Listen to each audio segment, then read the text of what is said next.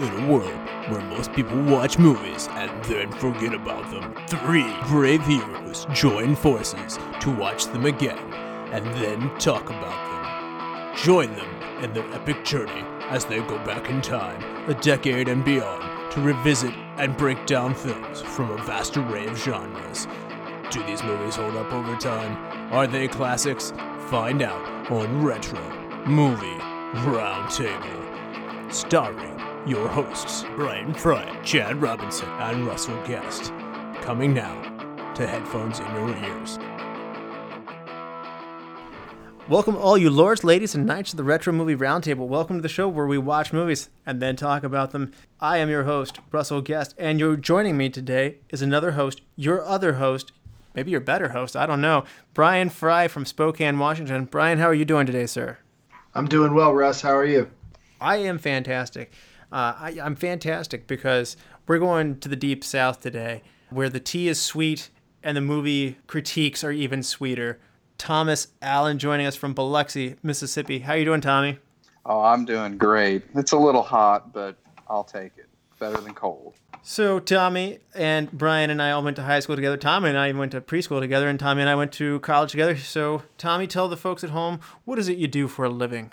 I am an architect. I'm originally from West Virginia, went to school in Tennessee, kept moving further and further south. After Hurricane Katrina, I came down here to rebuild the Gulf Coast, and it's where I'm going to be living for a long time to come. I married a local, and I love the culture down here. Great. So what is the last movie that you saw? It was actually Marvel Endgame. So my son got me involved in the Marvel series about 5 years ago, and I hadn't seen any of them. Really? And everyone at work made fun of me. So I went out and I watched, I'm not going to say every single one, but enough to get me caught up on Infinity Wars, and then obviously went to go see Endgame, and I thought it was awesome. So you're hooked now? Yeah, I'm hooked. I'd say I heard Spider-Man, though. What's going on with that? Sony dropped out of Marvel or something? Oh, it's a mess. Let's just hope they fix it, because it's better when Spider-Man's working with Disney and Marvel Studios than with not. Yeah, I was pretty shocked about the whole thing. Just from a standpoint of making fans happy, it's never good as a company to tick off people who see your movies. Exactly. So, Tommy, what has been your favorite Marvel movie that you've seen in your cramming sessions? I would say Infinity Wars, because I thought Infinity Wars was better than Endgame. Russ, remind me, was that one of your... That was one of the ones you were down on, right? It's true. It's in my bottom 25%, or my bottom quarter, however you want to phrase that. Well, I'm not gonna say that I'm much of a Marvel critic. So I think I'm the outlier. I'm the outlier, not you. Yeah, all I know is I like the Thor character. He's pretty awesome. He reminds me of myself. Do you like Fat Thor? Yes, Fat Thor is by far the best. Oh, Fat Thor is hilarious. Yes. So, Tommy, we've got some tougher questions now. We're going to get to know you a little better here. What is your favorite movie villain? All right, so I'm going to go off of movies because my favorite villain is Gus from Breaking Bad. Okay. That's good. Yeah. And if you all have not seen Breaking Bad, then you don't know what you're missing. I think he's just awesome. Not to mention the way he goes out was one of probably the best scenes on TV as far as I can remember. Going outside the box, we'll allow it in this case. What is the movie theater ticket you most regret purchasing? Okay, so this is pretty funny. I'm going to say Powder. I went to go see Powder on one of the first dates I ever went on. And not only was it a weird movie, I'm pretty sure we were both kind of just like, okay, this isn't good. Oh, so you didn't like the date either? No, it was due to the movie. You know, when you're going on a first date with someone and you go to see the weird movie Powder, you're not going to end up in a long-term relationship. So you weren't ready to just make out during Powder? I'd say that is accurate. So if you're looking for a fun time at the first date, don't take her to Powder. Also, I guess that... Correct. Yeah, that would be in the mid-'90s, I'm assuming. So. Yeah. Yeah. So what is your Fry? Actually, I'm going to kick that one to you. What is the movie ticket at a theater that you most regret purchasing? I probably don't feel the same way now, but at the time it was Johnny Depp in From Hell about Jack the Ripper. I went into that thinking it was something completely different, and it was I guess I shouldn't have, but it was just seemed to be such a grossly over glorified film, and I thoroughly just didn't like it, and I still haven't given it another shot, but in retrospect, I was probably a little melodramatic about it at the time. Okay. As for me, my biggest regret in terms of a movie theater ticket was probably House of a Thousand Corpses. That's one of my biggest regrets watching on DVD. If that makes you feel any better. I did not see that one in theaters. Yeah, I'm a big fan of Rob Zombie as a musician, and when I heard he was making a movie, and I heard it kept becoming like NC-17, and it was the hardest core movie that you'll ever see, and then he kept having to resubmit it to try and get it to where it was down to rated R, I was like, yes, I want to see what is the worst absolute possible movie you can put into a public movie theater. And then I watched it, and I was pretty disappointed, that that's as bad as you can be. And then I just was disappointed it was a bad movie. What is a movie that you love to recommend to people that they might not know? Whether they know it or not, I'm always recommending that everybody go sees the Beverly Hills Cop series, and in particular, Beverly Hills Cop 2. I would say that Axel Foley is half of my personality. You know what? I might allow it on this Good one choice. Time. Yeah. So if I can let you have one cuss word here. Like, what is your trademark line from that movie that I've heard you probably say more than any other movie quote? Oh yeah. Okay. Axel, are you on a coffee break? Go and get that son of a bitch. He said that so many times in studio, guys. I don't know how to tell you. I mean. That's great. Yeah, no, I mean, I would say a lot of when I say half my personality is Axel Foley, it's a lot about how he twists the system and manipulates the system. He bends it, he doesn't break it. And I mean, I just love that about him, about that character. And one last question. What was the Spicy Brains movie that you would always quote? What is that?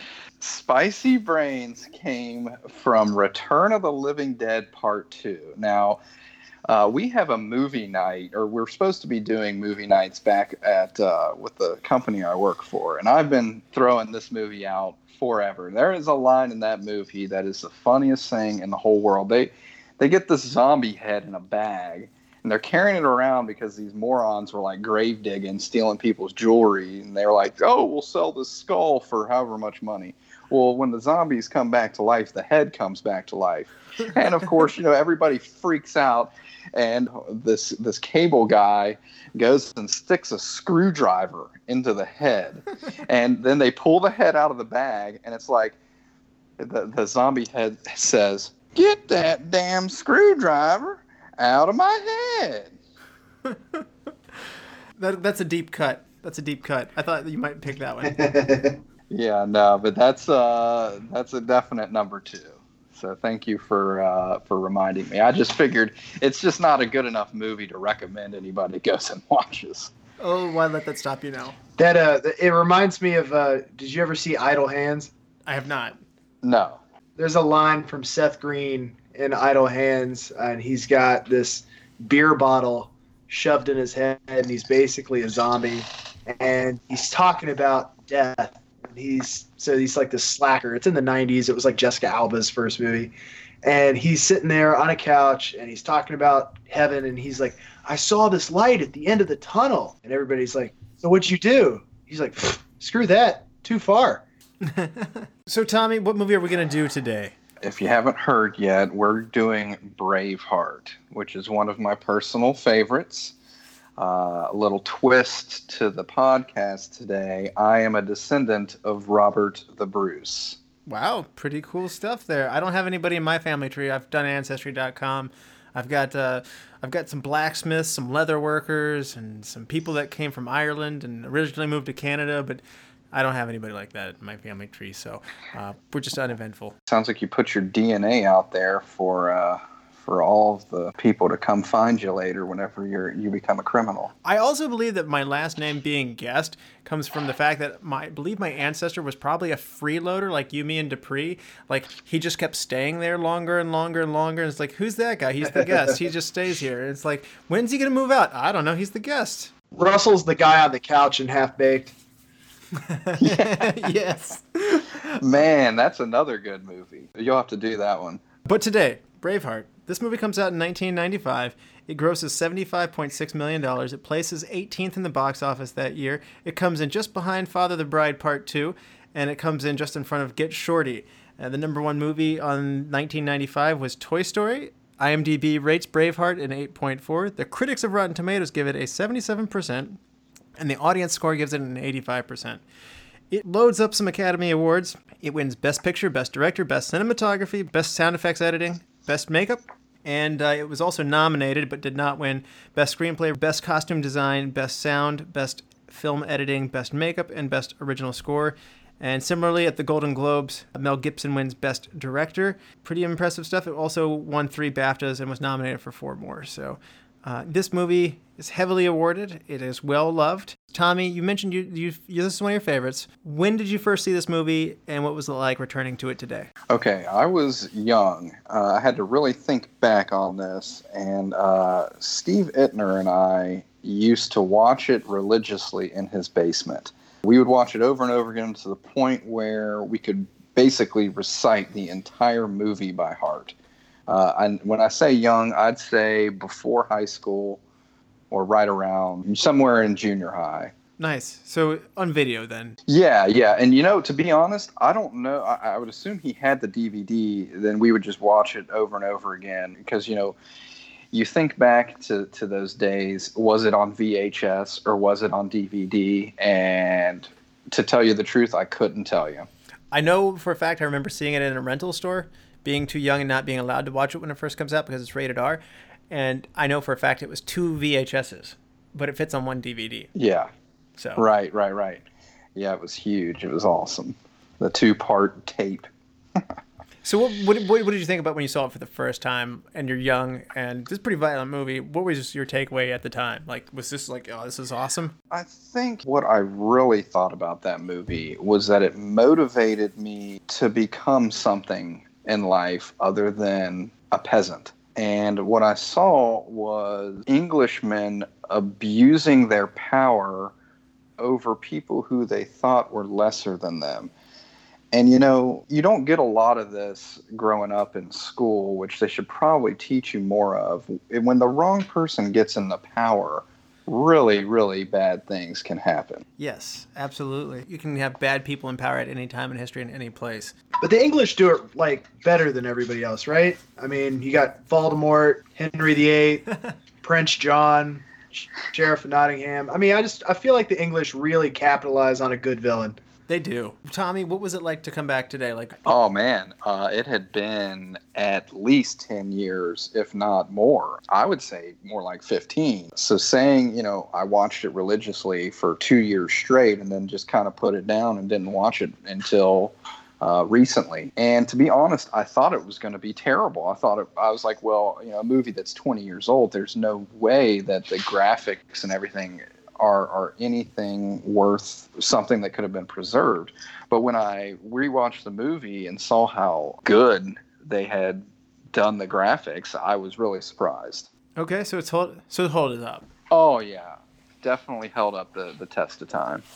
Brian, what about you? I have no earthly clue the first time I saw this movie. I would assume that it was likely on TNT or TBS or something. I don't think I saw it uncensored until much later. It is most likely that this is one of those movies I picked up from the secondhand video store in Morgantown. Okay, so you got to it a little bit later. Yeah. I mean, I was aware of it. It's one of those things like you catch a good battle scene on TNT or something, and you move on with what you're doing. So what was it like coming back to it now? How long had it been? Oh, I've probably watched it somewhat recently, within the last 2 years, more than likely. There's a character in this movie that I really, really like. I would say that there's a ton I find wrong with this movie, but in one of those ways that you just kind of pass it off as being a Mel Gibson movie. So there's some things I really enjoy, and then there's some stuff I don't. To add on to that, where he says you see a bunch of stuff that's wrong with it, when we used to watch it all the time, we would pause it and go in slow motion all the time to check. And if you look in the background of most of the fights, you can see people basically just talking with each other. They're just back there in the back in a war scene, like shaking hands and stuff. So there are some definitely like some humorous parts about it. Oh, sorry, I was just going to say, throughout this movie, it's very clear that they had little to no advisory personnel and even less oversight after the fact to say, we should probably edit that out and edit that out and edit that out. They just sort of left it all. Yeah. And if you read some other reviews, you definitely get that feeling. A lot of people say that it's raw and could have definitely been better. But overall, from a storyline, I think it's one of the best. For me, actually, the first time I saw this movie, Tommy might not even realize this, I watched it with Tommy. Did you know that? I did not. That's hilarious. When was that? We were on a bus trip to Detroit from the University of Tennessee, and so from Knoxville. Detroit is a very violent city. Yes, and I will tell another subsequent story to go with that here in a second. But on the bus ride up, it's really early in the morning, and nobody's sleeping that well, and people have some movies. And I don't know who suggested we watch it, but someone's like, let's watch Braveheart, which I don't honestly think is a good bus movie, but I had never seen it before, and I was like, okay, never seen this movie. It's really loved. Let's watch it. And both Mary and I just watched it, and like, it was so long. It was early in the morning. There's a lot of other stuff going on a bus, and I didn't really like it at all, actually. And it was a heavy movie, and so I came out of there going like, that movie is super overrated. And then I came back to it. I had not picked it up at all since then until this week for the podcast. And I have to say, I think I saw it in a bad state of mind. I was tired and there was a lot going on. And this is a better movie than I realized. And I've changed my opinion on it greatly. Also, I want to mention on this same Detroit field trip that Tommy happened to be on. Later on in the field trip, Tommy mysteriously shows up kind of late and he has these big sunglasses on. And he's like not talking to anybody, and he's just sitting in the back of the bus. And when I go back there and I talk to him, I was like, what's going on, man? He's got like his eyes like bloodshot, like veins. He's got a black eye. He's got a huge bruised lip. And I was like, oh my gosh, what happened? He's like, Detroit is a very violent city. And for those of you that don't know, that line, Detroit is a very violent city, comes from Beverly Hills Cop 1. If that doesn't make a connection right there, then I don't know what will. Oh, man. Yes, and it was like a big mystery where Tommy got this from. Do you want to tell them what actually happened? Because I think it's equally funny when you do know. Yeah, so me and one of my buddies, we had gone out. I think that was the night that we went out. There was like a casino or something out there, and we ended up getting just completely hammered. And we came back to to our room. We were staying in the dorm. It was Detroit at Mercer or something? Mercy, yeah. Mercy. And we were just screwing around, and we were just kind of like wrestling around, and I turned around to go like tackle him, and at the same time he was doing a roundhouse ghost kick, and I just put my face right into it, and he just kicked the crap out of my face. Andrew's steel toe boot. Yeah. Yeah. Oh. It was like blood sport. But it was a good time. It was a good time. I enjoyed it. So Tommy did not win the Kumite. Bloodsport Detroit. Yes. Well, we're going to get into this, and there will be spoilers that lie ahead for Braveheart, so please be aware. There will be spoilers when we return from these messages. Ladies, please calm yourselves. This is the Scottish sensation, Sean Connery. You probably know me as 007. Or as People's Magazine's 1989 Sexiest Man Alive. Honestly, they call each year, and they try and give it to me again and again, but I decline and tell them, give somebody else a chance to win it. When I'm not entertaining the ladies, I listen to my favorite podcast, the Retro Movie Roundtable. If you want to be awesome like I am, give the Retro Movie Roundtable a 5-star rating and review on iTunes, Stitcher, Spotify, Google Play, or wherever you find your podcasts. tell movie-loving friends to listen. Like the show on Facebook. Email John and Russell at retromovieroundtable@yahoo.com. I've won many awards, but the shining moment of my career was hearing John and Russell praise my acting performances on Retro Movie Roundtable. I think you'll love this show as much as the ladies love me. All right, we're back, and as previously mentioned, there will be spoilers that lie ahead. Tommy, for those who haven't seen Braveheart since 1995, do you want to give people a refresher with what happens in Braveheart? The film starts you off, young William Wallace growing up in a rural farmland of Scotland in 1280. Curious William secretly follows his father and uncles to try to find some missing townsfolk, only to find them all hanged by Englishmen. For William, however, it becomes personal when his father doesn't return home after what we assume is a battle with the English. Wallace's dad's last words to him when William tries to come along for battle: "I know you can fight, but it's our wits that make us men." At the funeral for his dad, a girl brings William a flower, which he will keep with him at all times as he grows older. After Wallace becomes an orphan, his uncle, Argyle Wallace, takes him in and not only teaches him how to read and write and speak multiple languages, but also how to use a sword. Years later, King Edward the Longshanks has his son and heir to the throne, Prince Edward, marry a French bride, Princess Isabel. The only problem with that plan is that the prince is gay.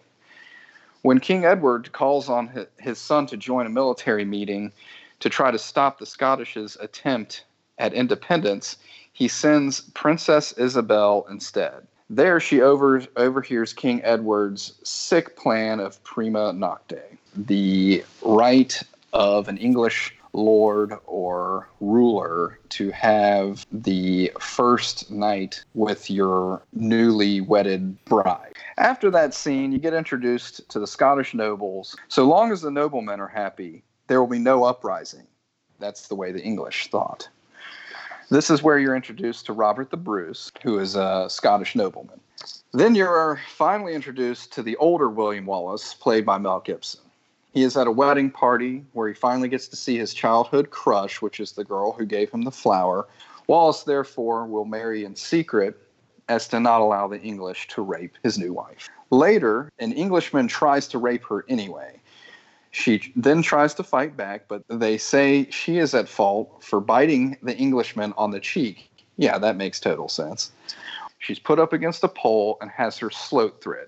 Because, when you bite someone, the punishment should always be death and all, What else would happen to you? You get a bad face tattoo is what Mike Tyson said when you bite somebody. You get the face tattoo, yeah. William Wallace and a few of the townsfolk, including his childhood friend, terrorize the English fort. William Wallace is on a mission. He starts raiding nearby towns, English forts, and sacking them. When word travels back to England, Longshanks send a small army to try to capture Wallace, but Wallace is too smart. The true rebellion has begun. Robert the Bruce has a conversation with his dad about it, and he says the reason they can pass down land to the next generation is because they never had a rebellion. It is this complacency that leads to authoritarians continuing to rule at the expense of everyone else. The Scottish have thousands of people ready to fight for their freedom, but the noblemen are still skeptical. And this is where the Battle of Stirling takes place. While the Scottish want to go home after they see the sheer size of the English army, William Wallace makes one of the best speeches of all time. All right, fight and you may die. Run and you may live, at least a while. And dying in your bed many years from now, would you be willing to trade all those years from this year to that for one chance, just one chance to tell the English, you may take our lives, but you will never take our freedom? They end up becoming victorious after some careful tactics on William Wallace's part. The noblemen try to politicize Wallace, and he has no time nor interest in that. Wallace then invades England, sacking York, and they send Longshanks' nephew's head in a basket to Longshanks. This is when Longshanks finally realizes Wallace could potentially defeat them. So he sends the princess instead for a peace offering. Longshanks dispatched an army before he even sent the princess, knowing that even if he agreed, he would have killed William Wallace anyway. So the princess then sends her messenger to deliver the news to Wallace so he can prepare. Wallace flees and goes back to the nobles to ask for help fighting the English. He knows another large battle is coming, and there's no way to win without their help. The nobles agree to fight with him. Robert the Bruce also agrees, later to find that his dad had already agreed not to help Wallace, and so the Bruce never shows. The next battle, which is the second big battle of the movie, is the Battle of Falkirk. King Edward himself leading the English army against the Scottish rebels. Some of the nobles show up, however, right when Wallace needs him, they retreat and backstab him for property offered by the English. This is yet another epic battle that the English unfortunately win. Wallace is hit with an arrow and then retreats, but yet still rides after a few British soldiers, only to find that one of them was Robert the Bruce himself. He doesn't end up killing him. He just lays down sadly with his heart broken. Wallace survives, then starts killing off the Scottish noblemen that backstab him. Wallace later meets back with the English queen, where he impregnates her with a Scottish baby. Wallace finally goes to meet the noblemen. Robert the Bruce comes down to meet him, and but the English soldiers come out and capture Wallace without the Bruce knowing. It was the Bruce's dad that had set them up. This is when Wallace is tried for treason, tortured, stretched by horses, has his stomach cut open and his guts pulled out, then castrated. Before he dies, with his last breath, he yells, "Freedom!" The English chop up his body, send it out to different parts of Scotland as a message. The message only makes Robert the Bruce organize his own army to fight the British. The last scene is Robert the Bruce saying, "You bled with Wallace, now bleed with me." He throws Wallace's sword in the air and proceeds to take the Scottish army against the English. History tells us that they win. So King Edward's men kill William's father and expose him to death early on. And, this basically sets the tone early in the plot for conflict between the Scottish and the English. As you mentioned, Tommy, this is not something I hear about really growing up very much. And what did you think this movie did in terms of fact versus the fiction side of this? Why is Mel Gibson criticized for not being true? Oh, okay. So the movie itself, I don't believe was ever meant to be historically factual. And Mel Gibson really made a living off of this. I mean, this is what made him famous. He would take stories that were marginally accurate and make excellent movies out of them. The story itself is out of this world. However, it's completely inaccurate. Robert the Bruce is actually Braveheart. It's not William Wallace. The true history of that is that they take Robert the Bruce's heart into battle in a box of some type, and that is where the term Braveheart comes from. This is after Robert the Bruce dies. Braveheart is based on a 15th century Scottish poem written by a poet named Blind Harry entitled Wallace. And as far as I can tell, the writing had been cribbed off of this other writing called Bruce by John Barber. So this movie is basically a manipulated tale on top of a manipulated tale. Most of the rewritten material replaced historical events carried through by Robert the Bruce with William Wallace. Though Mel Gibson gets a lot of flack because of how historically inaccurate the film actually is, I feel it is an excellently crafted story. You have to understand that this is what Mel Gibson made a career out of. This movie was made when he was in his prime and was followed by The Patriot 5 years later and then Passion of the Christ before he started taking his downward spiral. I feel these movies were made to make sure no one ever forgets what happens when the wrong person gains power. They make you want to join in on a revolution because of the heinous acts that were commonplace upon people that were seen as lesser than them. It's pretty significant in today's history with a certain political politician singling out an entire nationality as rapists and drug dealers. It's true. It's true. It's Angela Merkel. She's a terrible leader. She's awful. Sorry, I just had to throw that one in there. Anyway, on to the movie. Brian, why don't you hit us with the cast? All right, so this has got a cast I really, really like. I'm going to give a very clipped version of this cast because there really are only about 12 people that matter. Mel Gibson, of course, is William Wallace. We have Sophie Marceau as Princess Isabella of France. We have Angus McFadden as Robert Bruce. We have Patrick McGugan as King Edward Longshanks. We have Catherine McCormick as Muriel McCullough Wallace, his wife. Brendan Gleeson as Hamish. Peter Hanley as Prince Edward. James Cosmos Campbell. David O'Hara as Stephen of Ireland. Ian Bannon as Bruce's father, the leper. And Sean McGinty as McCullough. McCullough! We also have Brian Cox, who's probably my favorite character that's in 5 seconds of the movie, as Argyle Wallace. And also Tommy Allen, who is a descendant of Robert the Bruce. All right. So Mel Gibson actually initially turns down the role of William Wallace, which is a bit of a surprise given that he's the director. He felt like he was too old to play the part, and to some degree he was. He wanted Jason Patric to do the role. However, Paramount Pictures said they would only finance the film if Gibson played the lead role, so he agreed. And in 2009, he admitted that the film was heavily fictitious and claimed that the changes had been made for dramatic purposes, and that he admitted that he had always felt he was at least a decade too old to play the part. What do you think, Tommy?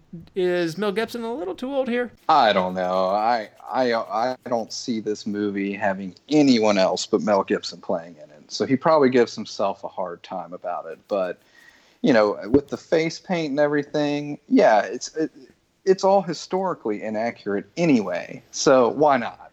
Good point. I don't think that anybody could have played it as well as he does. So that's my own personal opinion. Okay, that's a good point.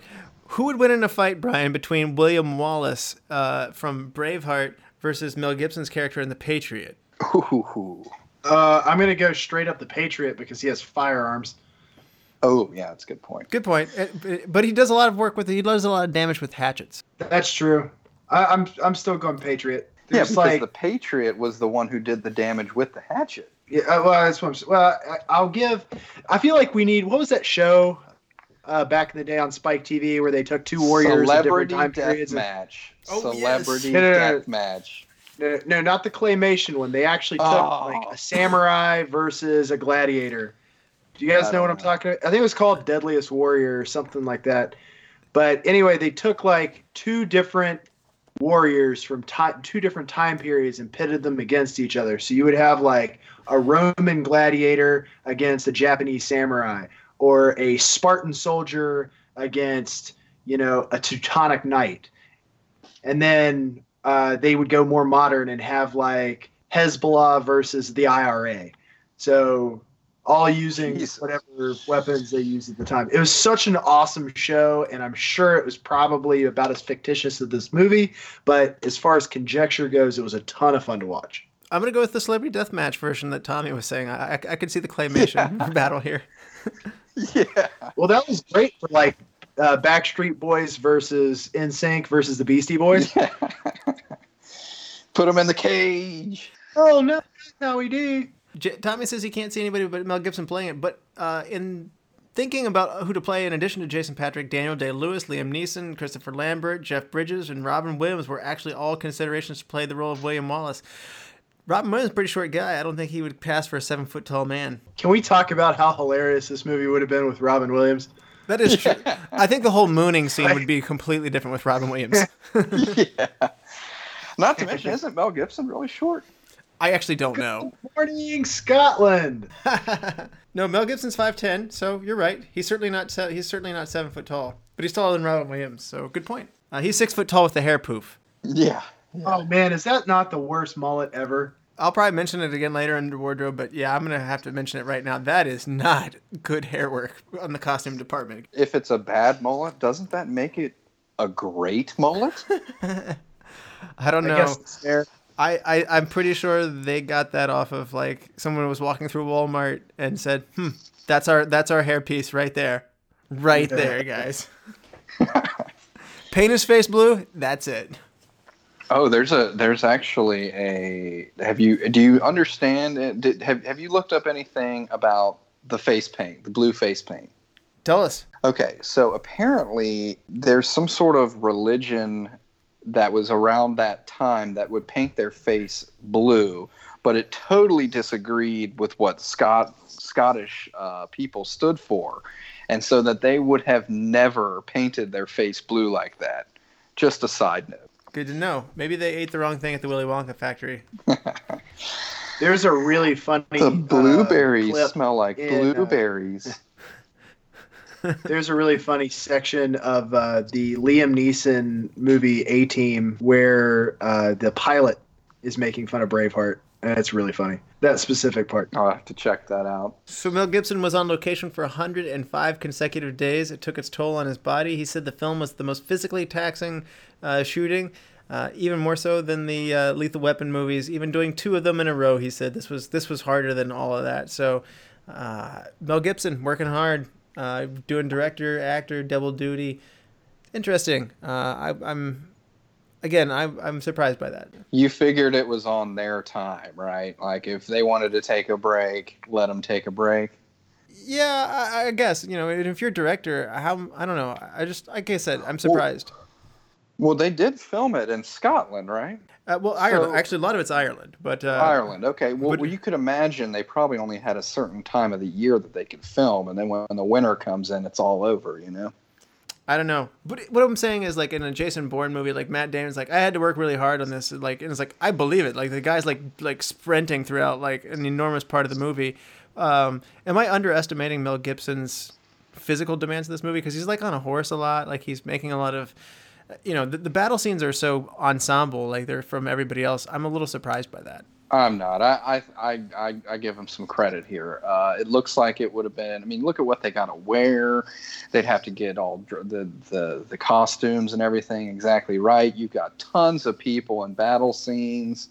That's probably why there's so many background flaws. Is because they're probably just like, F it, whatever, it's good enough. Yeah, whoever they had doing history on this, he probably said that a lot. Yeah. Although playing the father-son, James Cosmo and Brendan Gleeson, they're actually only 7 years apart, so kind of interesting. That guy looks like he's so much more than 7 years older, though. Well, people were doing a lot of young screwing back then. I guess it's, maybe genetically possible. I don't know that it is, but I mean, sure, whatever. So one of the things I saw was that Queen Isabella would have only been 9 years old at the time of William Wallace's death. Yes. So. Yeah, she's not even necessarily a character in the William Wallace reality or the real William Wallace story, but again, you got to have a love interest. You've got to have a female character. So they're gonna do that. Tommy, what would you think about Sean Connery playing the role of King Edward I? I don't know. I guess it wouldn't have been bad. King Edward I, I couldn't watch that guy in any other movie from that point forward because he was just the most evil person ever. So Sean Connery probably would have ruined his career if he would have taken that. Well, he turned down the role anyway because he was offered the role, and he did Just Cause instead in 1995. But I'm with you. Is that the one where he wore the red diaper? The red diaper? I'm kidding. Oh. You've never seen Sean Connery in the red diaper? No. Google it right now. Sean Connery, red diaper. I will. Oh, no. This is something called Zardoz from 1974. I'm a little bit concerned by what I'm seeing here. The show must come back on track, though. So, no. But I think Sean Connery, I don't want to see him be a villain like that, so I'm glad he turned it down. Exactly. I totally agree. And then up to 1,600 extras are used for the battle scenes, most of which were members of the FCA, of the reserve of the Irish Army, and the men got carried away, and in some instances were actually quite rough on each other. Yeah, but yet you think that it wouldn't have been taxing on old Mel Gibson. Okay. Yeah. So Brian, this is where let's start with you here. Fact versus fiction on this one. Does it matter to you? Because there's a long list of laundry items that say this is not historically accurate. Do you care? Let's start with that. I think there was one point in time where I cared. I really use, like I said, I cherry pick a lot in this movie. I'll watch portions of it a lot, and then I will not watch portions of it on purpose. I'll put it to you this way. there is a point in time in the movie, and it's usually right around the sacking of York. If I have anything else to do, that's usually where I'll just stop it. Huh. Like I've gotten what I needed out of it at that point. You don't like when they send the head to Longshanks? I'm not saying that's one of the best. I'm not parts. saying there aren't specific scenes, but you've got to cut through a lot of BS to get to that part. Yeah, I'll even say that I will typically start the movie when he goes to get revenge for his wife. That's interesting Like, that I'll you say that, Brian, because skip. I feel like the last third of this movie, I'm not saying it's too long, but there's something that doesn't feel like maybe it's just the fact that things aren't going in the positive direction anymore. But I'm with you to some degree. Like, and this is one of the things that I noticed the first time I watched the movie, but even still, and I've come around to it a lot now, but something about that third act or that last hour of the 3-hour movie. Can you help me pinpoint what it is? Well, I think for me, because I at this point, obviously, I watch most movies for enjoyment. I rewatched this one out of necessity, but this is a movie I still watch for enjoyment. There's no reason to watch the Debbie Downer part. So if I'm like, hey, I want to watch this part in Braveheart, the part I want to watch is still like an hour and a half long. It's just the fun part. This movie has a very clearly defined fun part, and that part I can watch on repeat. The rest of it, unless I'm really intentionally sitting down and I'm going to watch this whole movie right now, I don't need it. Tommy, how does that sit with you? I mean, I guess I can see how Brian feels that way, because there certainly is, like, when they start getting into the gore, that's when I even said in the summary, this is it took an hour to get there, though. It takes an hour to get to the point where they slit the throat of the English lord after he had killed William Wallace's bride. And at that point, though, the movie turns into an awesome movie. So, yeah, I can see how people could probably see the beginning of it being pretty boring and then the end being really disappointing. But, and I'm in no way, shape, or form telling people, guys, just watch it from here to here. If you've never seen this movie, watch the whole movie. I'm just saying that. Yeah, for sure. Hey, Tommy, let me put it to you this way, because I've done this. Have you ever just YouTubed Braveheart Battle of Stirling? No, I have not. Just to watch a clip. Okay. Like, every once in a while, I'm like, I feel like watching a cool battle scene. So I'll type in Braveheart Battle of Stirling, and I'll just watch that battle on YouTube, just going like, good medieval fighting. Okay. It's not. It's definitely that scene was the standard. I mean, after they made the Battle of Stirling in this movie, every other movie had to live up to that, and it was impossible. You couldn't watch other fight movies after you watched the Battle of Stirling, because the Battle of Stirling was done so well. From its time period and what you were getting out of the Battle of Stirling, yes, I agree. It was just hands down awesome. I think that anybody who likes this type of movie, so period piece, warring armies, you want and crave that large battle sequence. You've got this one. You've got the scene in the beginning of Gladiator. There's so many. There's a huge one in Kingdom of Heaven. There are actually a couple of them in Kingdom of Heaven. There's one in the Patriot. You want to see these massive clashing armies. Gettysburg is a great one. And Gettysburg's another movie that's super long, and I definitely cherry pick that one too. It's 2 discs.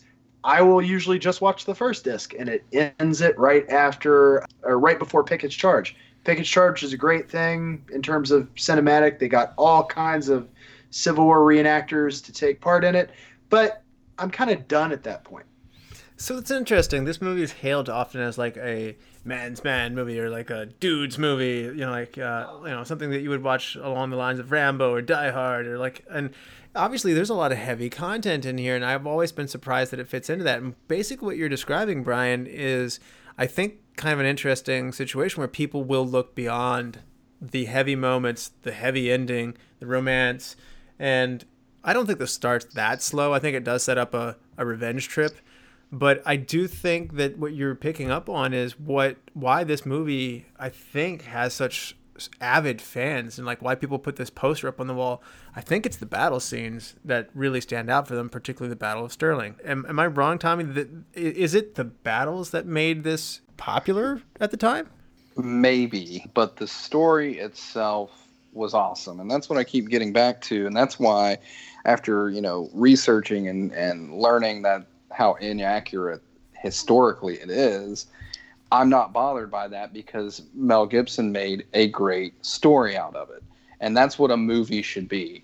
You're making a movie, you're not making a history lesson here. That's a great point. Mel Gibson actually said it wasn't necessarily authentic, and in some stuff that I read about the film, he wasn't as nice as he was on the film, meaning William Wallace wasn't really that nice of a guy. We romanticized the character a bit. That's the language of film. You have to make it cinematically acceptable. Actually, he was a monster. He always smelled of smoke because he was always burning people's villages down. He was like that, what Vikings call a berserker.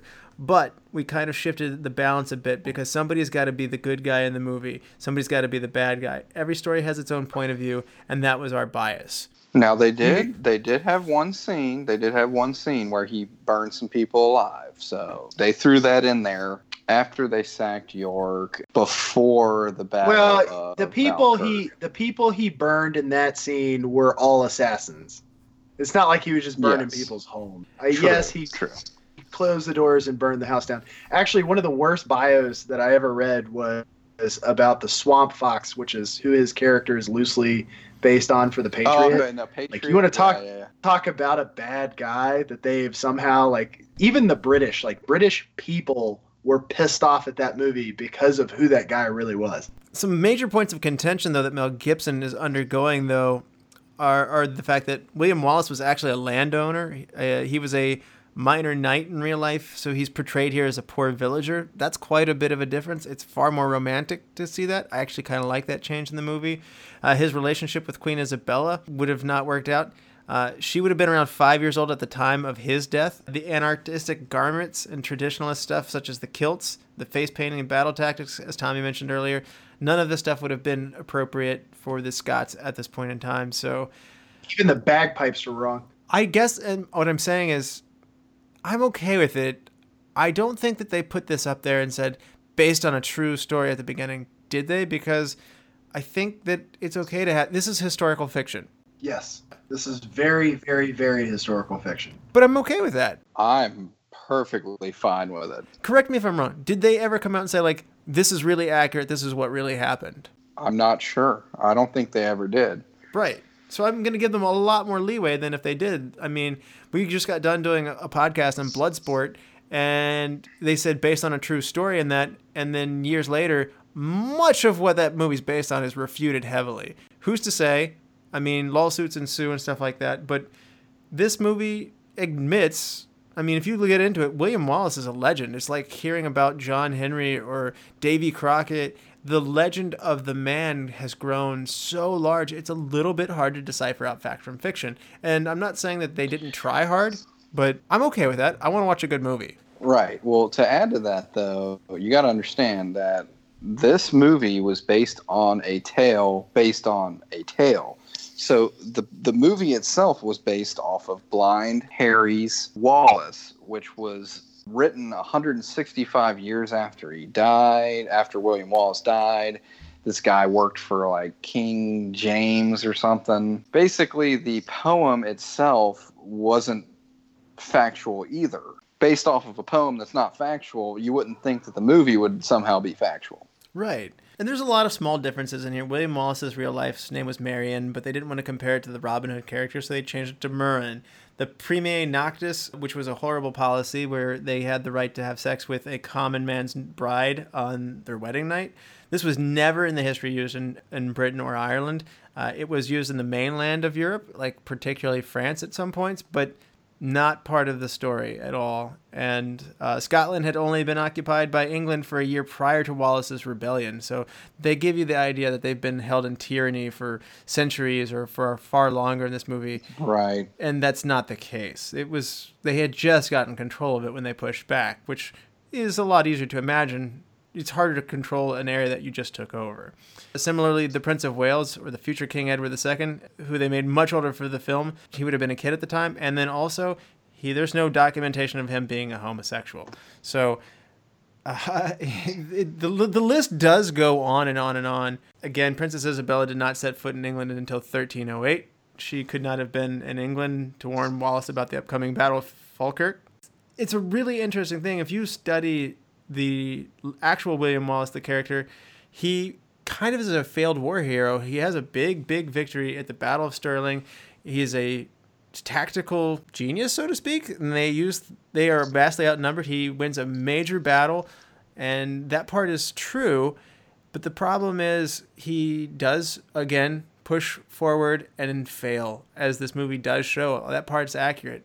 But what they're not showing here is instead of going after the noblemen who like turn their backs on him, he tries to kind of go into the diplomacy side. He becomes more of a politician, and he doesn't have a lot of success there. And ultimately, in the end, he is still holds true as his role as a nationalist. He's going to stand up for the Scottish, and he stands for one thing only, and that's to get rid of the British. And he is disemboweled. That part is true. But the road to get there is far less dramatic. So that whole last third of the story that Brian is not as big on, none of that's there. And I do find myself wondering, would you want to see a real William Wallace movie, Tommy? Yeah, I think it would be great. Somebody needs to make one. What do you say, Brian? Are you satisfied with the historical fiction of Braveheart, or would you also like to just get an attempt at a more accurate William Wallace story? I mean, this is my change one thing. I would have liked to have seen this movie put a little bit more attention to detail.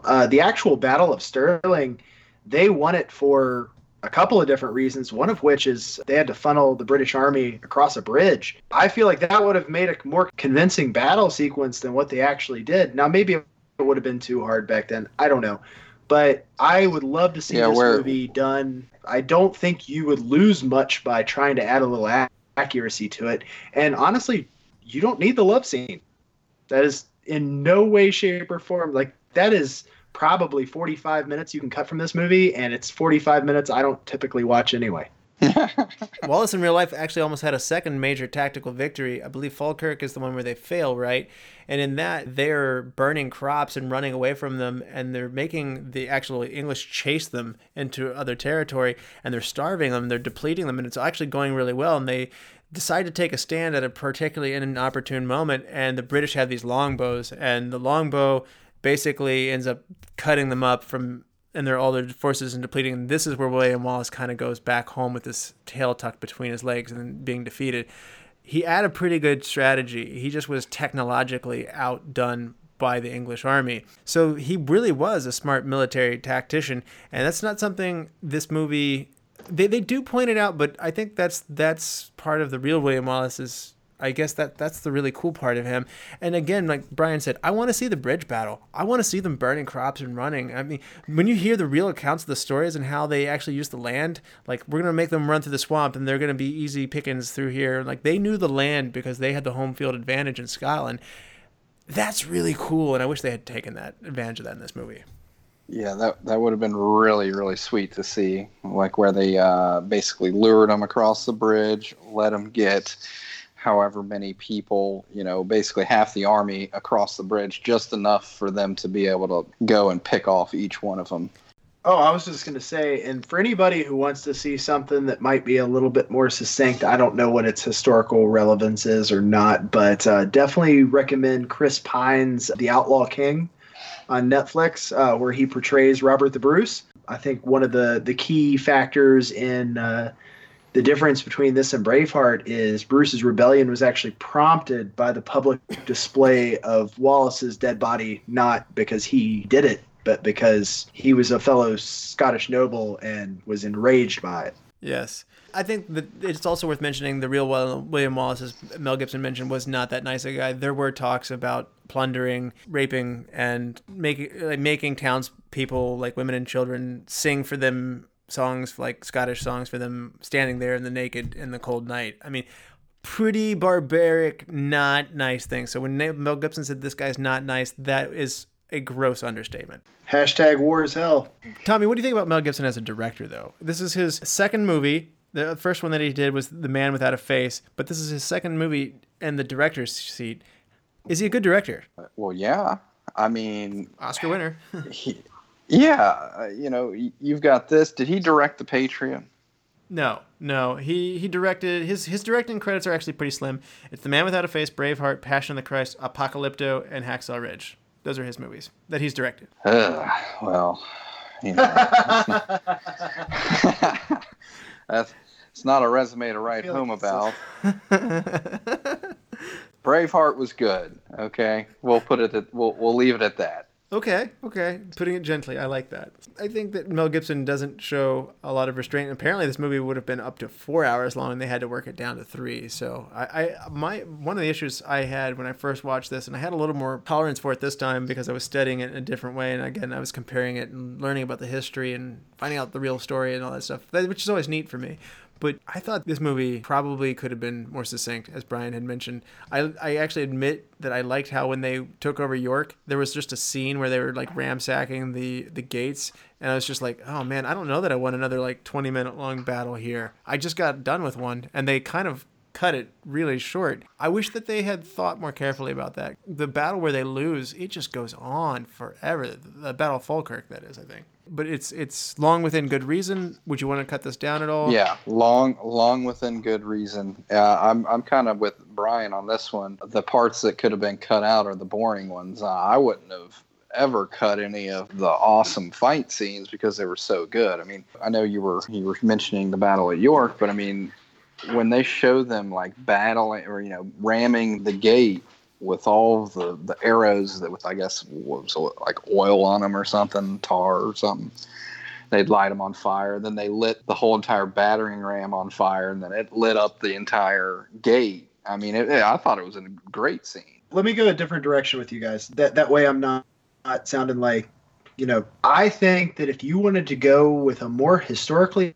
accurate movie that's the exact same length, what I'd want more of is the entire montage that they did of him building his army before Sterling, where it's just like a little snippet of victories and stuff of them attacking outposts and stuff like that. Give me more him being diplomatic and building his army. Give me more soldiers meeting up with one another for common reason. Give me more of him amassing the popularity and actually creating. They have that scene at Sterling where he's like, you can't be William Wallace. You're not 7 feet tall. And give me where he made those stories up, where these stories started, and drop the love sequence. You can give me background on why Edward sucks without having to tie it in with this girl that's also in love with him. Yes. In fact, every female in this movie is completely fictitious. There's no historical evidence about his first wife. There's nothing about this woman. Like, you can leave all that out and it's a better movie for it. They're not going to make a movie like that in Hollywood, at least not at this point. Not in the 90s at this point like that. There's going to be a love story. I mean, it's just part of going through the Hollywood hoops. I'm saying you don't need it. Okay. How many women do you think that was the crux of why they went to see that movie or why they still watch that movie? I don't know, but I don't. If you make a movie with all dudes in it, I think women are far less compelled to see it. Whereas if you make him driven by rage of a woman that he loved, there's a romantic sense that can have a broader appeal than just like, yes, battles, yes, blood, cut them up. Yeah, there's a rule in music where if you get the ladies to like the song, then the guys will follow the ladies. So true. One of the rough cuts from this film actually initially contained far more violence than even this movie has. It actually got slapped with the NC-17 rating, much like I talked about with Rob Zombie earlier. So he had to get this one back down to the R rating movie. And in this case, Mel Gibson's movie is much better than Rob Zombie's movie. So worked it back down to an R-rated movie. So this is about as graphic as you're going to get for this point in time. So pretty brutal. Blood splattering on the camera in certain scenes. Arrows impaling people. They don't hold back, do they, Tommy? Not at all. What's really nice is when they shoot William Wallace's friend's dad in one of the very beginning scenes when they're taking over the first fort, and they shoot him in the chest with an arrow, and his son tries to pull it out, and he's like, "Ah, you idiot boy!" and slaps him, and then he just snaps the arrow off and then goes on his business. It's pretty badass. The William Wallace disembowelment was actually part of this movie from when it was slapped at that NC-17. They wanted to show in graphic detail him being disemboweled, but they cut this, and then they shot it out of frame because they got a negative test audience reaction. Brian, you talked about this being a downer at the end of the movie. Do you want to see the disembowelment at the end of the movie to make it more of a downer? I think at that point, I don't really care what they do visually on it, although I will say that's probably one of the problems I had with the movie From Hell. I don't really need to see intestines a whole lot. I mean, it's not that I have a problem with it. It's just, what does that really add versus what does it really mean for the movie? And in this one, I would actually say that would have been more pertinent because they really did give William Wallace one of the most horrific deaths that you could give a person. They hung him, but kept him alive. Then they drowned. Then they disemboweled him. Then they set his bowels on fire.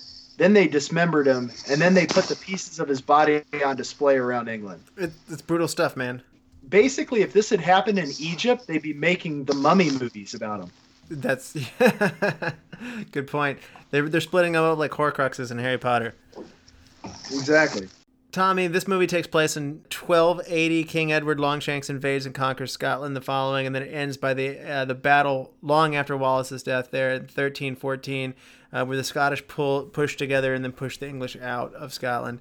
Do you like this part of history, the late 1200s, early 1300s, medieval kind of a vibe? Is this a time period that you're interested in? Yeah, for sure. I mean, anything in the medieval era sparks my interest, not to mention the whole Robert the Bruce situation.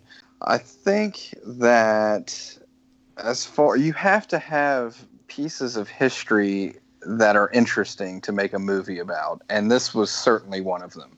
This was a definite part of time that not only was awesome battles going on, you also had people that you could write really great stories about, which is what they did. 100 years afterwards, they were writing stories about this time period.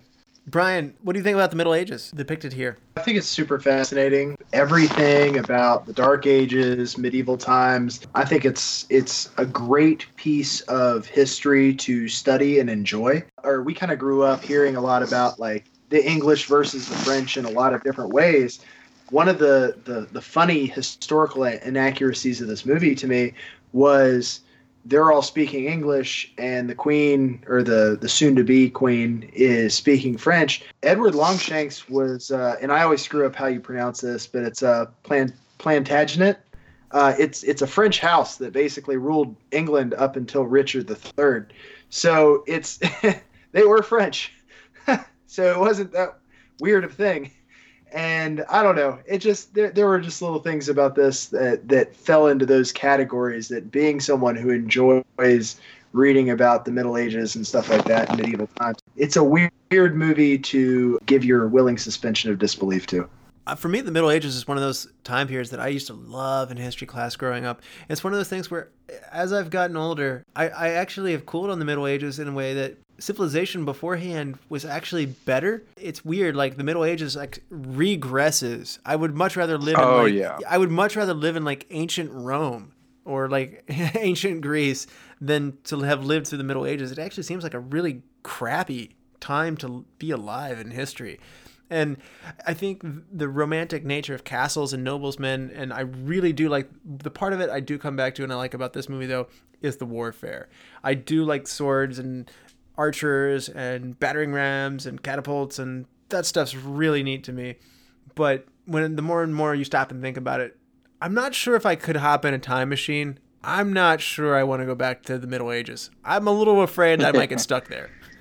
Yeah, there was a lot of diseases and just crazy stuff going on, and I agree with that. When Rome fell, a lot of their technology just got burned and erased from history, and you wonder how far along we'd be right now if that would have never happened.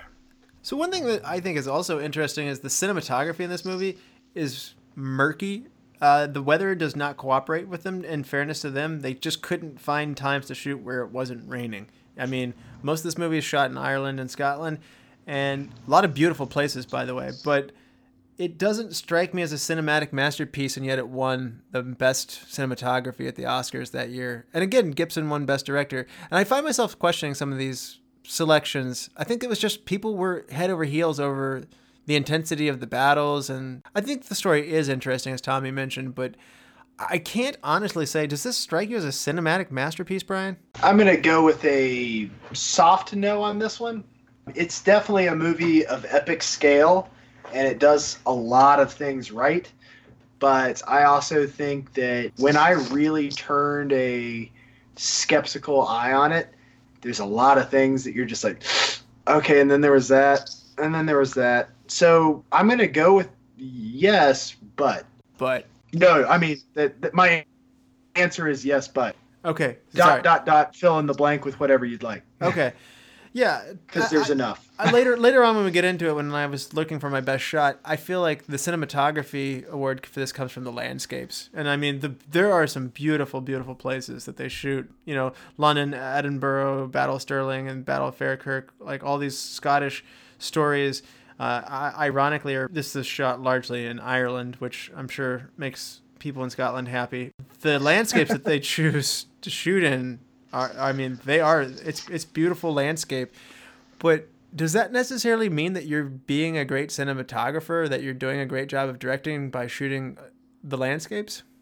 I think the music also plays into that, and I know that is not it's cinematography, not, yeah, but it's a combination of all of them, and I mentioned that in the summary that the music, and I don't know if it's just me, I really like bagpipes. The combination of the music and when they hit, and I mean, I listened to the soundtrack for years after this movie came out, and I remember that. It was just a really good combination of music, scenery, and overall just, I mean, you got to think about it. These battles they had to probably go through quite a lot to get them to look right. No, I agree with all that too. I think anything of this scale is going to have some flaws, especially what you were talking about earlier when you have people like BSing on the battlefield in the background because there's just so many.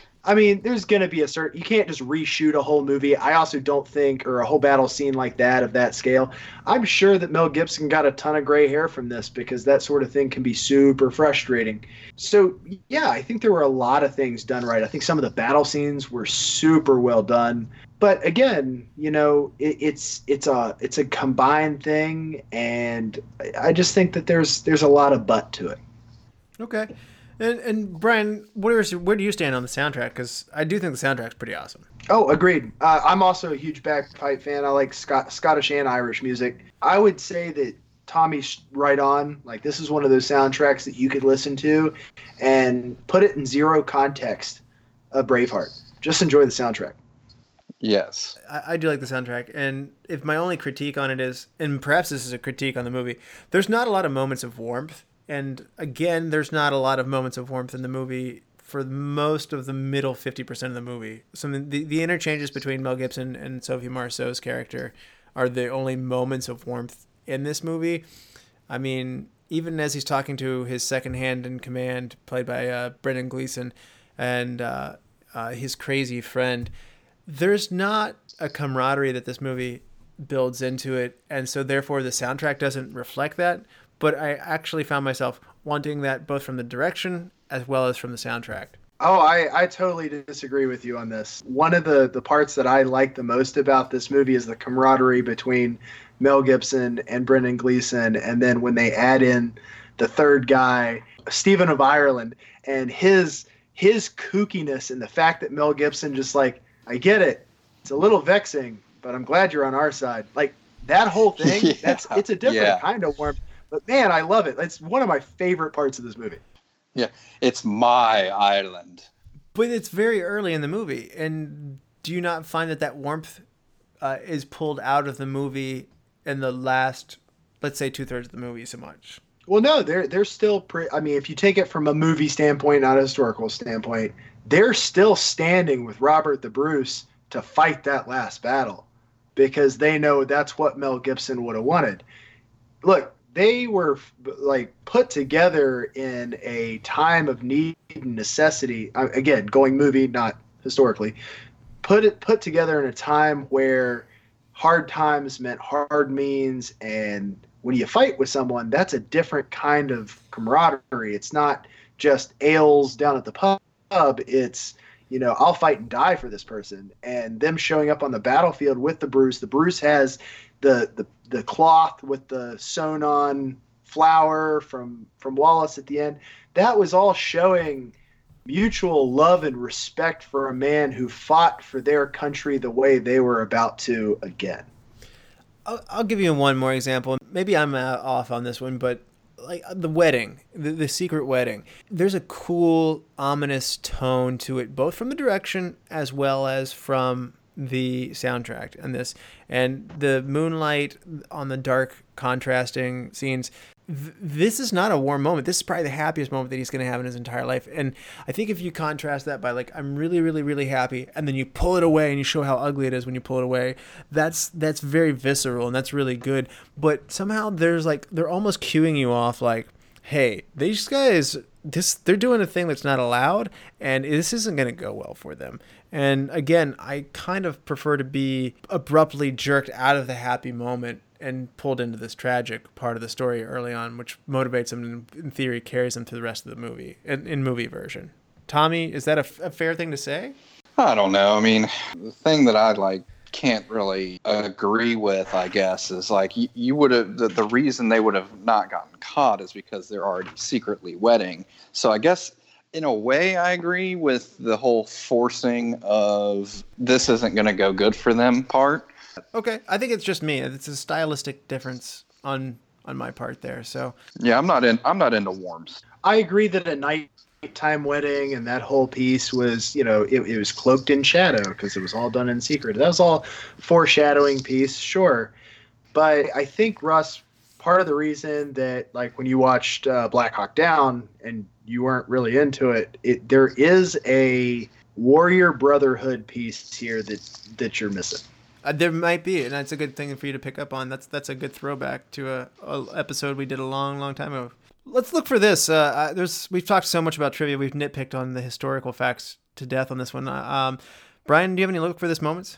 My look for this moment was something I already brought up, and I probably shouldn't have pulled the trigger on it. But when I said that this movie had very little advisory personnel and very little oversight on the editing. If you go onto the IMDb page and look at goofs, it is a never-ending list of cars in a scene, jeans, sneakers. Yeah. I mean, it's like boom, boom, boom. I almost want to take the IMDb list and then go through the movie like Tommy had mentioned earlier and just freeze frame to find all the stuff like it's a checklist or a tic-tac-toe board. Yes. It's actually, if any of the listeners are bored, that would be a really fun thing to do. Tommy, do you have any look for this moments? No, those were the ones. Basically the one that I like the most though, I believe it's right at the end of the Battle of Stirling. And if you look in the background, it's right before William Wallace sticks his sword back into the ground, I think. But if you look in the background of the scene, these two guys go like they're going to sword each other, and then they like stop, shake hands, and start shooting the shit. It's pretty awesome. I'm about to look for that. That's like smack dab in the middle of the part I watch of this movie the most, so I'll definitely just give that a pause. My only look for this is, beyond Mel Gibson's wig is horrendous. My only other look for this is the massive wooden gate at York. Doesn't just look heavy. They built a 7-ton real wooden gate for the set on that. And when you're engaging with an older castle, they had to take extra caution so that you're not marring the historical castle with the new parts of the set that you're putting in there to do the movie. So there's a lot of work that goes into doing that. And so just a small detail, but there's a lot of appreciation because they shot at real places. Like they did shoot Donsley Castle in Ireland, and they did shoot at Bective Abbey in Ireland, and I mean, they use a lot of really cool locations, and I'm not going to bore people to death with it because it's a really long list of really interesting locations to shoot, but I like that. I like that they found historical places, even if they were all mostly Irish. Tommy, you ready to hand out some awards with us? Hand out some awards, huh? Yeah. Why don't you start us off, MVP of Braveheart? MVP of Braveheart. Well, that one's easy. Mel Gibson, William Wallace. Okay. When you're the director and the lead actor, that is a strong indicator of where this is going. But Brian, MVP. So although her part in this movie is almost entirely fictitious outside the fact that she was a real person, I actually like Sophie Marceau's character, how she portrayed it. Her subtle ability to manipulate statescraft in this was completely lost on all of her male betters as they thought of themselves in this, while she quietly orchestrated the doom of their entire kingship. That's a really good point. And one of the things I really enjoyed about this movie, outside of the fact that she was 5. And yeah, she's a pretty lady as well. Indeed. Bond girl, too. Yeah, exactly. Bond girl. So MVP for me, I'm going to go with the bad guy in this one. Patrick McGoogan, King Edward the Longshanks. The guy's just a villain to the core. I mean, you really hate this guy. I mean, you can't. I mean, you just want to get up off your seat, go slap him. But it's a TV screen, and you can't do that. Boo this man! Yeah. Boo that. Boo that man. So, again, Mel Gibson, great job as a director. Oscar winner director, apparently. But to me, this guy evoked an emotional response out of me that nobody else in this movie did. Tommy, who's your best supporting actor? Definitely his friend, the redheaded guy. Brendan Gleeson. Yeah, for sure. I mean, he's there at every turn. When he at the very end, when he gets captured, he tells him right there to his face, "Don't go. You should not go." He was right. Yeah, he was right. It's a trap. That was the frustrating part of this. It was just like, yeah, you already got burned by these guys. How many times?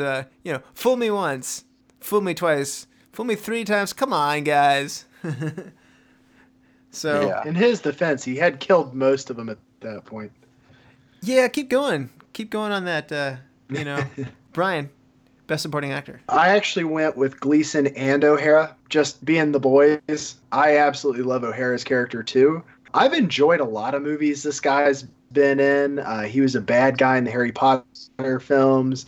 He was one of the hooligans that Jack Nicholson had in The Departed, which is one of my favorite films of all time. So this guy's just a fun guy in things. I'm not saying he's not a bad guy in things, but he's just one of those people that it's hard to not like. Nice. Yeah. And I'm going to go with Sophie Marceau for a lot of the reasons that you said. She's beautiful. She's adds some interest to the story. I kind of liked her sticking it to the king there at the end, where it's just like, oh, loved it. This child that I'm pregnant with. Yeah, this child that I'm pregnant with.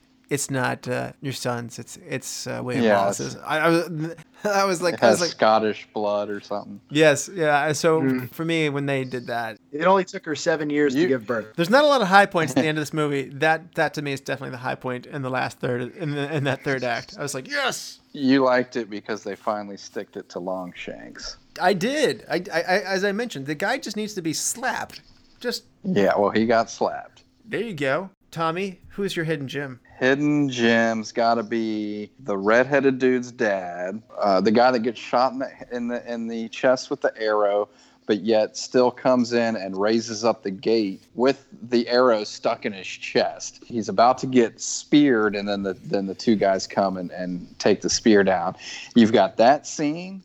Then you've got this scene, I think it was in the Battle of Stirling, when he's laying on the ground after he'd killed somebody but was laying on the ground, and somebody axes his left arm, and he lets out this just horrendous yell. He's like, "Rah!" and then takes his sword and just jabs it in the guy. It's hilarious, but also like awesome. Later on in the battle, you see him with 2 hands again too. Yeah, I know. Actually, I don't know. I looked pretty close on that. They have one scene where they show him not having a hand, and then another scene where they show him having a hand. So, yeah, for sure, though. That's another one of those errors. James Cosmo is his name, and I throughout this movie, for a lot of the reasons that you're saying, Tommy, I kept thinking this guy belongs in the Lord of the Rings as like one of Gimli's friends, like a dwarf, because he's just gritty. See it? Yeah. Brian, Hidden Gem. This is going to take a little bit of explanation. Have you guys ever been in a movie or been watching a TV show with people where they drop a joke that clearly only you got because you're the only person laughing like a maniac in a room full of people? Yes, go on. All the time. Okay. So I'm watching Super Troopers 2, and the guy who plays Rabbit calls Brian Cox, or gets a phone call from Brian Cox, and he answers the phone. Hey, Uncle Argyle. I laughed so hard in the movie theater at that because he's talking about his character in Braveheart. Oh. And Jess is looking at me like I'm a psychopath. The entire theater is turning and looking at me. I am in tears because it was so dang funny. And so, yeah, Hidden Gem, Brian Cox, Uncle Argyle. Brian was like trying to laugh harder to like convince others that, hey guys, this is funny. I'll laugh harder, so maybe I understand. hurt myself. It was the best joke in the whole movie. I hurt myself a little bit. Wow. So for me, my hidden gem is going to be Tommy Flanagan. You're going to know him as the guy who's got the scar on his face, and he delivers that amazing line of, this is the husband of the girl who was taken on her wedding night away from him. And he said, this was within my rights. And then he like slams his mace down on the guy's like, or these are the rights of a husband. So Exactly, yeah. And that was my right. I'm here to claim the right as a husband. So, yeah, he's also in Gladiator, Sin City, Smokin' Aces, When a Stranger Calls, the remake. I mean, he's in a lot of things. He pops up a lot of the times. And he always does a solid job. And this is one of the ones that really stands out to me. Somehow that real scar, which is real, just is so perfect for him in this. Good job, Tommy Flanagan. He later dies in the movie, and I'm sad. Again, maybe that was just the part of the movie that's like, oh, wow, everybody's dying in this scene. This is going in a bad direction, so... He's actually one of my favorite characters in Sons of Anarchy. Yeah. Brian, if you had to recast somebody, who would it be and who would you put in their place? I laughed when I wrote this down just because I knew it would probably be somewhat unpopular, but I'm going Rob Roy himself, Liam Neeson, for Mel Gibson. Okay. Straight out swap. Going for the bold move. I'm going to join you in the bold move. I'm going to go Viggo Mortensen and for Mel Gibson. Ooh.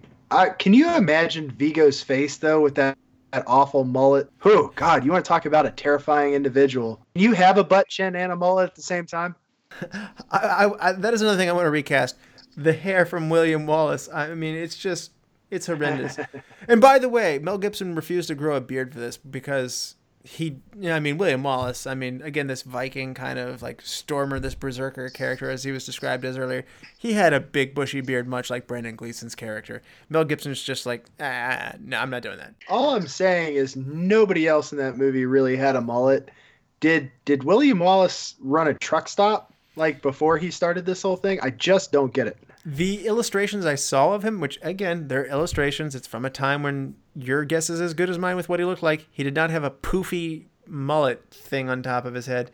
He did have these braid things, but I guess that could have happened for the time at the place. But yeah, strange decisions with the hair there.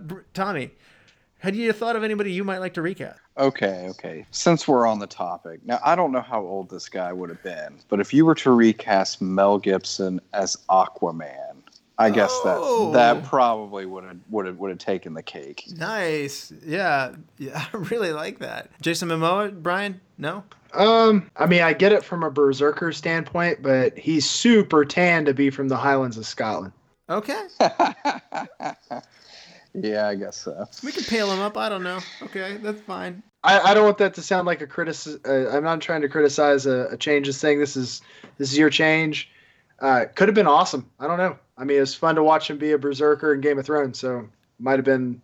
That could have, if that was the least accurate thing in the movie, we'd have a very different movie. That's true. So, what was your best shot, Tommy? The best shot? The scene I'm thinking about is when William Wallace is running on top of the mountain. Yeah. You know what I'm talking about when he's running along and they're playing the bagpipes. Yeah, he's hacking up the noblemen. He's playing. They're playing the bagpipes and he's running on the top of the mountain. That is my favorite scene. Definitely by far the most beautiful scene and meaningful. Okay. And Brian, what about you? What's your best shot? My best shot, which actually has an inaccuracy in it, but we're gonna get past that. My best shot is just the sweet scene where the little girl hands him a flower over the graves of his father and brother. I think that's one of those scenes that really does add warmth, and you could actually have that scene without doing anything else with a girl later in the film. Just showing a human moment, because they spend a lot of time with the English's perception that the Scottish aren't people. Yeah. Yeah, good point. When you show something like that, you don't have to make it a prolonged thing. You can show something like that and humanize anything. Yeah, I thought that was a wonderful way to start off a second part of a movie that started in blood. Okay, and again, I am not gonna fall sucker for there's these beautiful Scottish landscape countrysides that they shoot in the beginning of the movie, and they're plentiful, and I think that's why it won best cinematography, such as the ride where Murren goes across the Scottish countryside. They have this really nice crane shot going through the trees and how they go through the woods and cross the stream and all that stuff. But to me, nature's doing a lot of the heavy lifting. Yes, they're choosing their angles well, but to me, one of the more inspired moments that had really good lighting in there. William's father's funeral in the beginning of the movie is shot at night. There's a lot of mist in the foreground, and you see the torches of the people gathering in a circle, and you're looking up a hill, and there's this warm light in the mist, and the silhouettes of the mourning villagers are around William's father there. The music's good, and this tone is right. It's somber, it's creepy, it's cold, it's so fitting for the moment. This to me, and like I said, I had a hard time finding other good moments like this, which is why I was kind of criticizing it and saying, I don't know that it deserved best cinematography for Oscars, but this is a good moment, and I wanted more of it. Sweet. Best scene, Tommy. Well, the best scene is by far the Battle of Stirling. I mean, you can't beat that. I agree. No, look, I'm just going to jump right in. I completely agree with Tommy. You get that pump-up speech at the beginning. If this is your army, yes, why do they go? And they're all like, nah, we're not going to fight. And he's like, yeah, you are. And they're all like, yeah, we are. Yeah. That's awesome. Oh, yeah. Get your blood going for sure. I'm going to say something different just for diversity's sake. And I really like the overtaking of the village of Lanark in the beginning. This is where Murren is executed and the revolt begins. That's a good one, too. I really like that. And I kind of got a Mad... maybe it's because it's Mel Gibson, but I got a Mad Max vibe off of this, where it's just like, okay, they're married. Okay, she's sexually assaulted. Okay, and now she's dead. And now he's mad. And now he's going on a rampage. Okay. Yeah, there is some good rampage there. Especially, I love the part, right at the very beginning, when whatever he takes, I guess it's looks like some nunchucks or something. What does he hit him with when he's sitting on the horse? He hits that guy in the face with something. I don't even know what it is. That's a good question. I'll look that up. You guys keep going. But anyway, I'm waiting for William Wallace 2 Road Warrior coming out of Road Warrior. So if you had to change one thing, Tommy, what would it be? I would change Robert the Bruce to actually helping William Wallace in the Falkirk battle. I know that it plays a pivotal part about showing, people backstabbing William Wallace, but it just killed me to see them portray the Bruce as a backstabber like that. Yeah, I guess he has a change of heart later, but it's a bit late for William Wallace at that point. So, yeah, that's a downer moment for sure, a letdown. Brian, change one thing. So my change one thing, we kind of went over again. I have a bad habit of bringing my stuff up as it's relevant, but the historical accuracy, I feel like you could have served several purposes by making this more historically accurate. I feel like they changed some stuff just for change's sake, and And if they had just made it maybe a little bit more form-fitting, it would have been more of a compelling movie as a whole. Interesting. Yeah. And for me, my change one thing is going to be to cut down the second battle, the Battle of Falkirk, where the King Edward defeats the Scots. And the politics afterwards are also really slow things down. So that battle just seems to go on forever. And maybe it's because it's a losing battle, but I feel like we have to wallow in a defeat a little too long.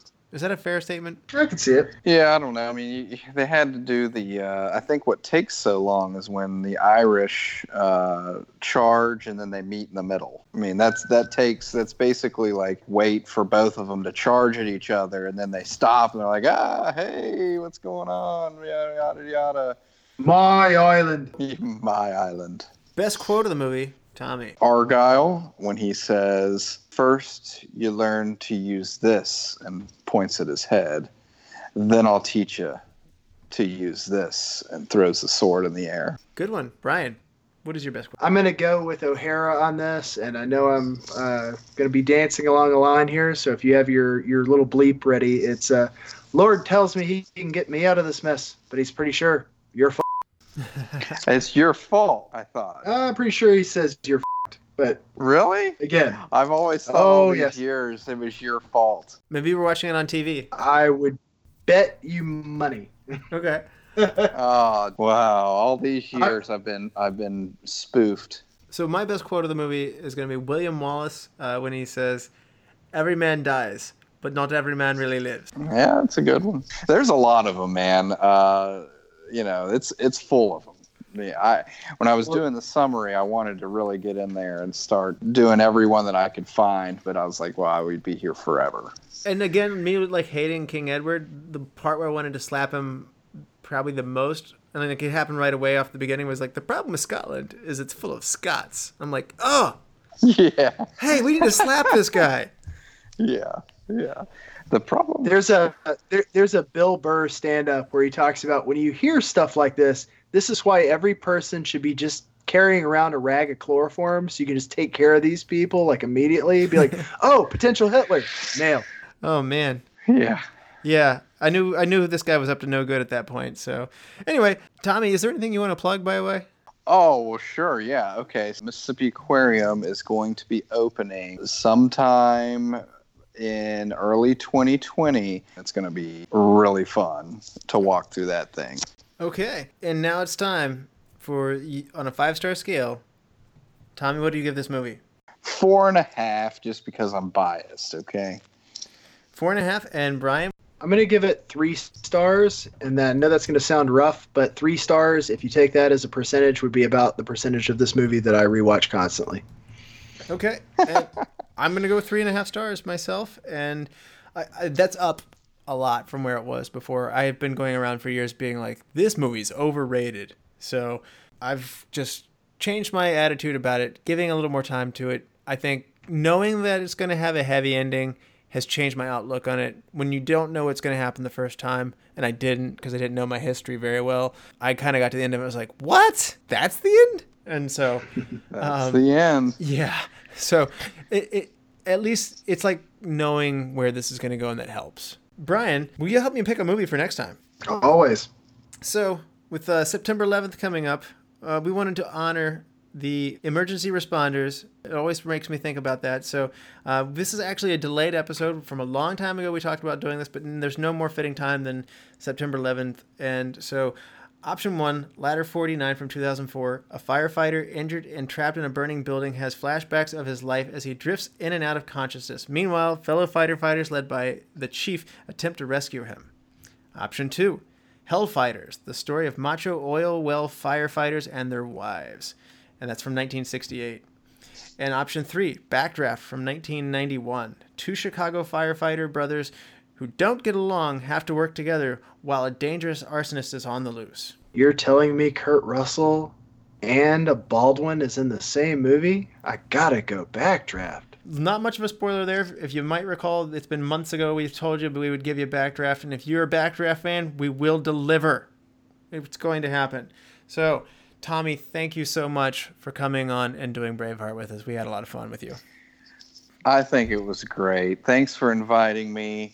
I'll do another if y'all ever decide to do Beverly Hills Cop. Okay. Oh, that actually really might happen. I mean, I'm a fan too, so we should really think about that. And to all the lords, ladies, and knights of the Retro Movie Roundtable, we invite you to reach out to us. We want to hear from you. Subscribe, rate, and review to us on iTunes, Spotify, Stitcher, Google Play, wherever you get your podcast. Give us a like on Facebook. Email us at retromovieroundtable@yahoo.com. As always, thank you for listening. Be good to each other and watch more movies. Brian? We went to breakfast in Canada. We made a deal. If she'd stop hooking, I'd stop shooting people. Maybe we were aiming high.